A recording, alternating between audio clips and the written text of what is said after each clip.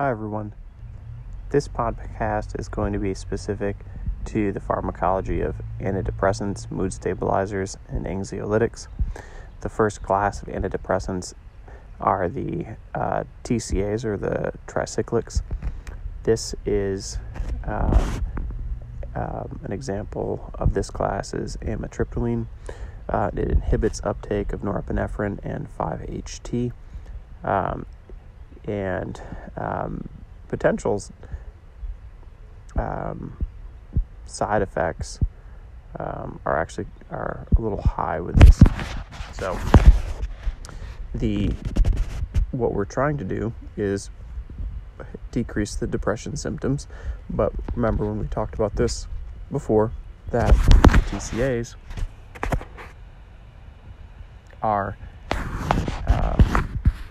give you an increased risk of suicidal ideations if you've had these in the past, but also have carried out these actions in the past as well. So education that comes along with TCA administration is at the beginning. We need to ask and verify any history of those issues or attempts, and then know that in the first 3 months or so that the individual taking the medication is at increased risk for that again.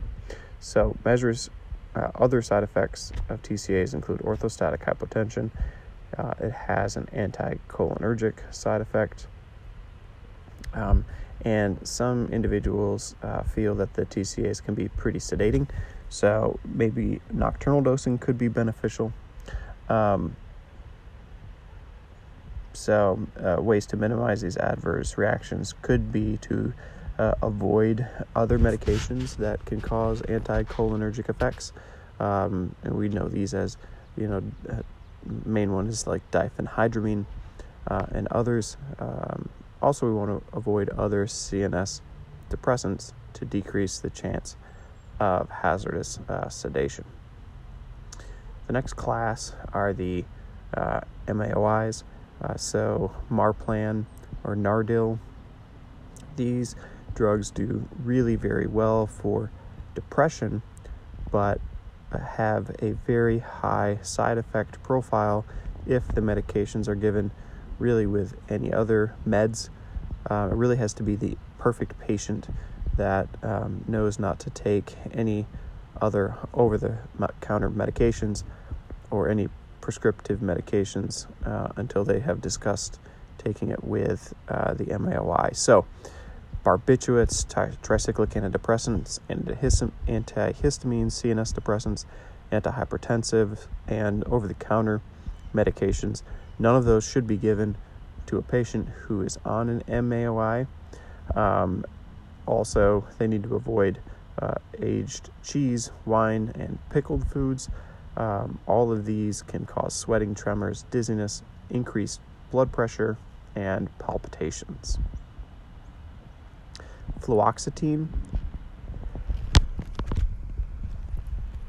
is an SSRI, which is our next prototype. It inhibits the 5-HT reuptake, results in an increased availability and intensified transmission at postsynaptic sites. We need to make sure that we discuss with these patients, again, the risk for increased suicidality, and also understanding that these medications should not be stopped abruptly. If they are stopped abruptly, they can have what's called serotonin reuptake inhibitor withdrawal or discontinuation syndrome. It can persist for about 1 to 2 weeks. The severity of the symptoms are based upon the duration that they have been on the the SSRI, the amount of dosage, so the milligrams that they were on, and the half-life of the SSRI that they were on. So the symptoms include headache, anxiety, irritability, GI upset, and almost can feel like flu-like symptoms. So the next section is for mood stabilizers, and our drug that we talked about in class was lithium.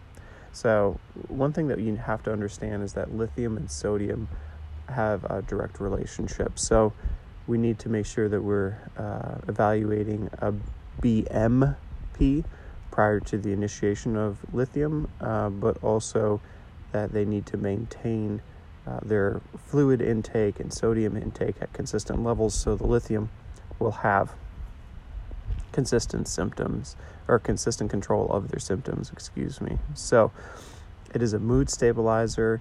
The main thing with lithium to understand is that lithium toxicity is a real thing. So it has a narrow therapeutic index, and so for this we can check lithium levels, and this needs to be done at the initiation, probably more frequently than every 3 months.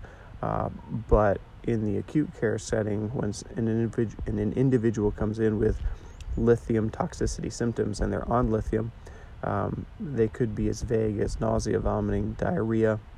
They could be thirsty. They could have slurred speech. They could have a fine tremor, blurry vision, ringing in the ears, but also could be so far as coma and potential death as well. So realistically, anyone that's coming into the emergency room that's on lithium and they're having vague complaints of something, we're going to spot check a lithium level to make sure that they're not toxic. Benzodiazepines is the next class. This is the anxiolytic medication.